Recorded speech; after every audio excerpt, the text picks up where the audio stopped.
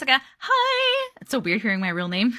I've been very nervous to post about this. Although I've opened up to others about it before, it still leaves me with residual anxiety whenever I retell it. Oh my goodness. Back in 2008, my family, husband, and 2 boys at the time moved into an older farmhouse. We loved it at first, but on night 3 of living there, things started. My oldest son, who was about 3 years old at the time, was in his room, and I had went to read him a book before bed, our usual routine. Anyhow, as I started reading the book, he started gazing off in front of him and up. I didn't think much of it at first, but his eyes never moved. I felt a bit weirded out by it, so I stopped reading, and he ever so slowly, very creepily I might add, turned his head toward me and said, "It's okay, Mommy. The boy's okay now." What? Oh, chills. As he said it, he went back to his normal cuddly self, almost as if coming out of a trance-like state. I was shaken up by it so bad. The feeling that I had that night still sends shivers down my spine. Sending shivers down my spine, too. I decided him and his brother would sleep with me in my bed. After this incident, everything was quiet and no other talks about any boy or anything really at all. We fell back into normal routine until a couple of months later when I started having vivid nightmares about a young boy, maybe 14 years old. He was all cut up like he had been in some kind of farming accident, wearing a tattered baseball cap. So I asked my son to describe the boy, and it made my heart sink to my stomach. I asked if he saw him still, and he shook his head yes. I heard a noise in my bathroom. It scared me. Then added, "But the mean man in my closet won't let him talk anymore." I was immediately freaked out, not sure what to do. I knew that telling them it was our home and they needed to leave may help, so I tried that. It seemed to work for a few months. Then I gave birth to my 3rd and final son, and everything stirred up again, but worse. My youngest was about a week old, and I was trying to put him back to sleep when I heard, "He's mine." It was very distinctly a woman's voice. It was right in my ear. As calmly as I could, I put him back to sleep next to me and prayed.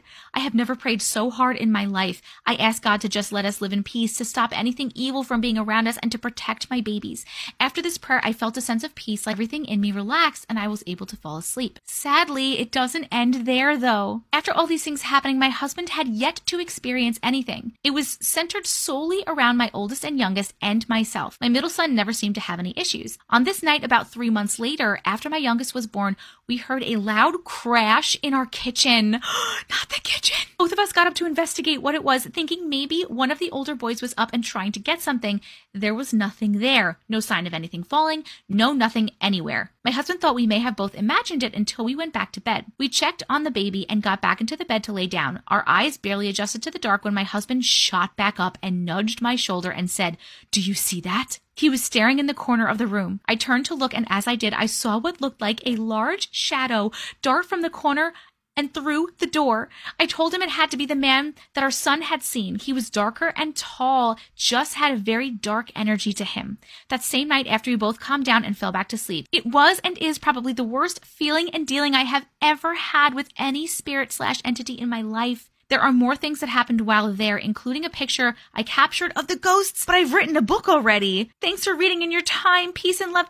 Hold on. First of all, you wrote a book. What's the name of the book, in case anyone wants to read it? Second of all, you have a picture. Can we see the picture? What was this? Is this a teaser? Is this just a teaser because you want us to buy your book because it's working? That is so terrifying. The hand over your mouth. Oh, and I'm glad your husband finally saw something, because isn't it so frustrating? Not that I've ever experienced it, but I imagine it's very frustrating when you are experiencing something and your partner is not. And there's no one to be like, "Hey, I'm hoping you guys are okay. I'm assuming you guys are okay." That was a crazy one. Thank you for sharing.